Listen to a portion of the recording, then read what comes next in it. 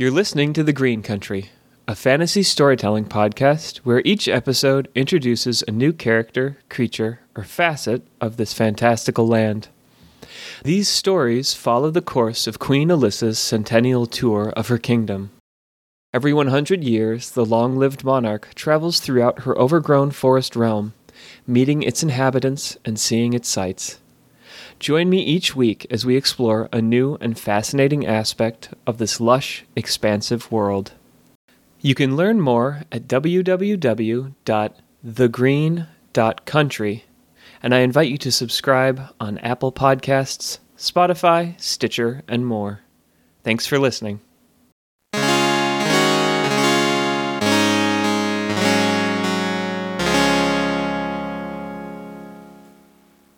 Hunter's Repose. Othello squinted out into the silent fog from his concealed vantage. He had been stalking the misty moorlands all morning. There, in a makeshift hunting stand, consisting of gathered branches and moldering vines, he considered his present situation. He had been hunting the elk for nearly a week now. Following closely on the trail of the creature, he had been moving steadily away from his home, which lay south of Downvale, on the outskirts of the town of Minspirit. His years of experience told him that he was nearing that juncture at which further time invested in this hunt would be wasted. Even if he were to bag the elk, the days lost would far outweigh the time he could have spent poaching smaller game. In the quiet of that misty morning, he exhaled a plume of vapor into the chill, damp air and made his decision. He would stalk the elk for one day more, and then turn back towards home, empty-handed or not. He had a dull ache in his bones that sat on the border of his consciousness, a background hum of discomfort. He had been outside all night and the day before. Looking out over the still grasses and trees, half obscured by the gloom, he sighed and stood, his legs voicing their complaint at being roused to movement. He would be of little use without some warm food in his belly, and the chance to rekindle his spirits near the blaze of a hearth called to him. He was not far from Mogwayne, a little town nestled in the arms of the low wooded hills through which he now traipsed. He would get some breakfast at the inn there, and then return to the hunt. He soon found his way to the road which led towards the village, and passed a scant few folks on his way. Though the sun had risen higher, a mist still clung to the village, and the sounds of its inhabitants were muted. He spied the inn, the Acorn Tavern, and pushed open the door to enter its cozy interior. A fire blazed in the large hearth at the far end of the wide dining room, and hanging lanterns gave the place an inviting look, an effect enhanced by the murkiness of the present day. He approached the bar where a kind-looking elfin woman stood, organizing dishware and cutlery for the day ahead.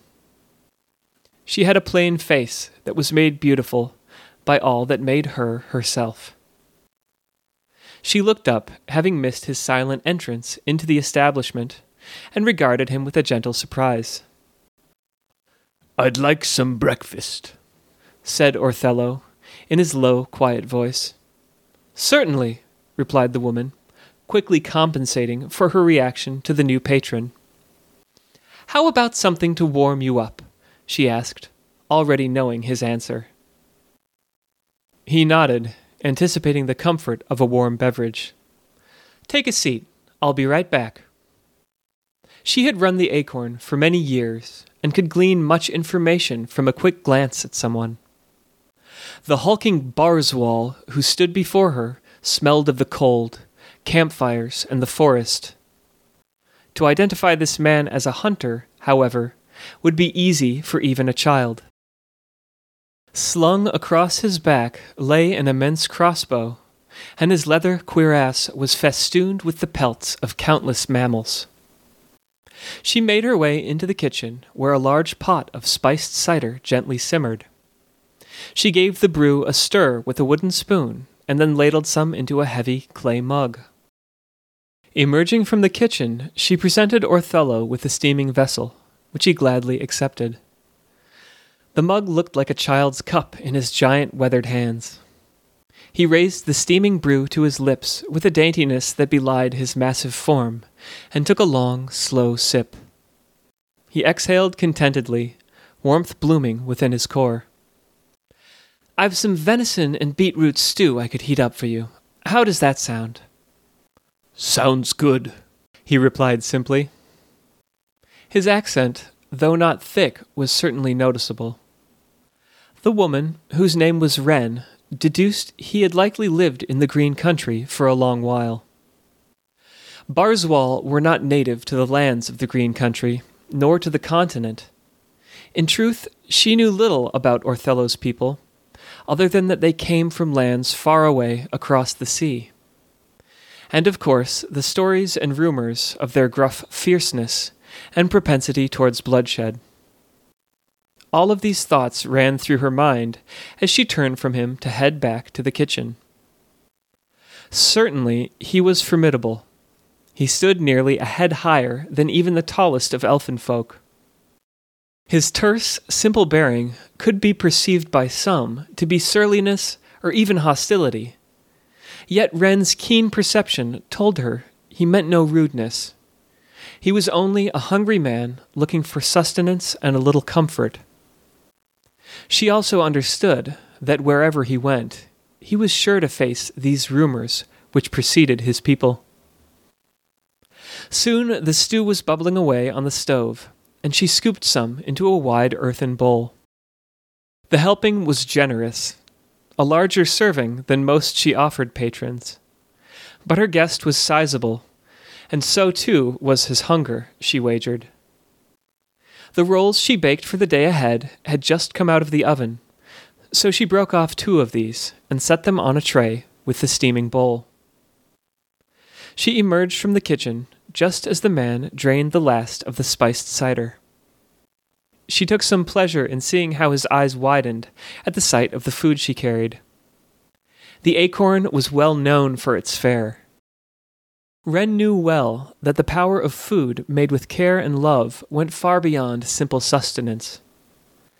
She set down the tray and scooped up his mug fluidly, and spoke as he immediately set to feasting. "I'll be back with some more cider in a jiff." More steaming cider was ladled into the mug, and she mused that such a guest as the Barswal was ideal for a quiet, cool morning such as this. He wasn't too chatty, his needs were simple, and he was unlikely to loiter or dawdle. She emerged and set the mug down in front of him, and he nodded a hasty thanks as the bread and stew continued to disappear into his wide mouth. Wren leaned against the back counter behind the bar where the man ate. She took a sip from her own mug of cider, enjoying the sweet warmth. "You missed all the excitement, you know," she said after a time. The Barswal raised an eye, though he did not stop eating. "Just a few days earlier, Alyssa Lannon herself stopped through this town, traveling as she was, on her lord's tour." The Barswal had stopped chewing, and had a look of marked puzzlement on his face. "Queen Alyssa Lannon? Sovereign ruler of the green country? Lady of 1,000 summers?" The man nodded gently at this, though it was clear the name and title meant little to him. "Queen, you say? Ah, imagine that." He did his best to feign an interest in the news, but Wren could see he gave little care to such matters.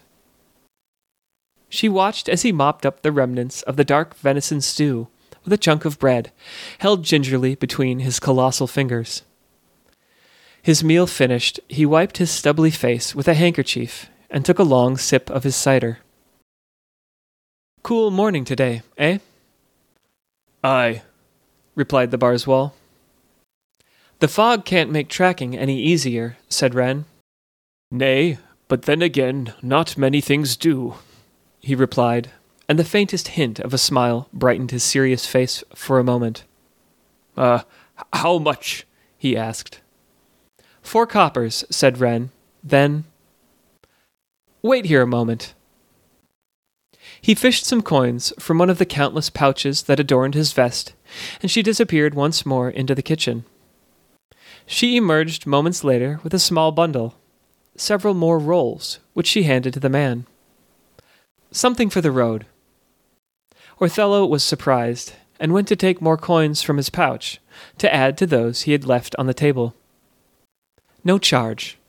My name's Wren. You're welcome back any time.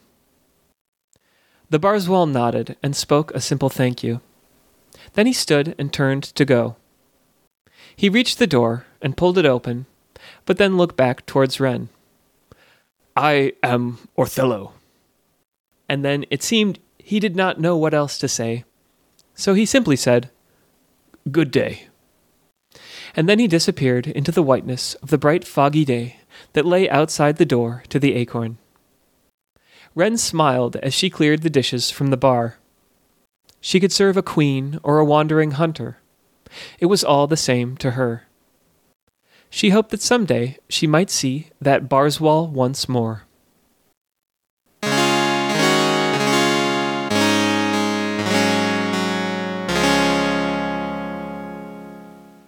If you like what you just heard, be sure to visit www.thegreen.country for more great content, including beautiful illustrations, detailed character descriptions, and much more. The Green Country is also on Patreon, where a small monthly pledge will give you access to extra content, like an illustrated PDF of the story you just heard.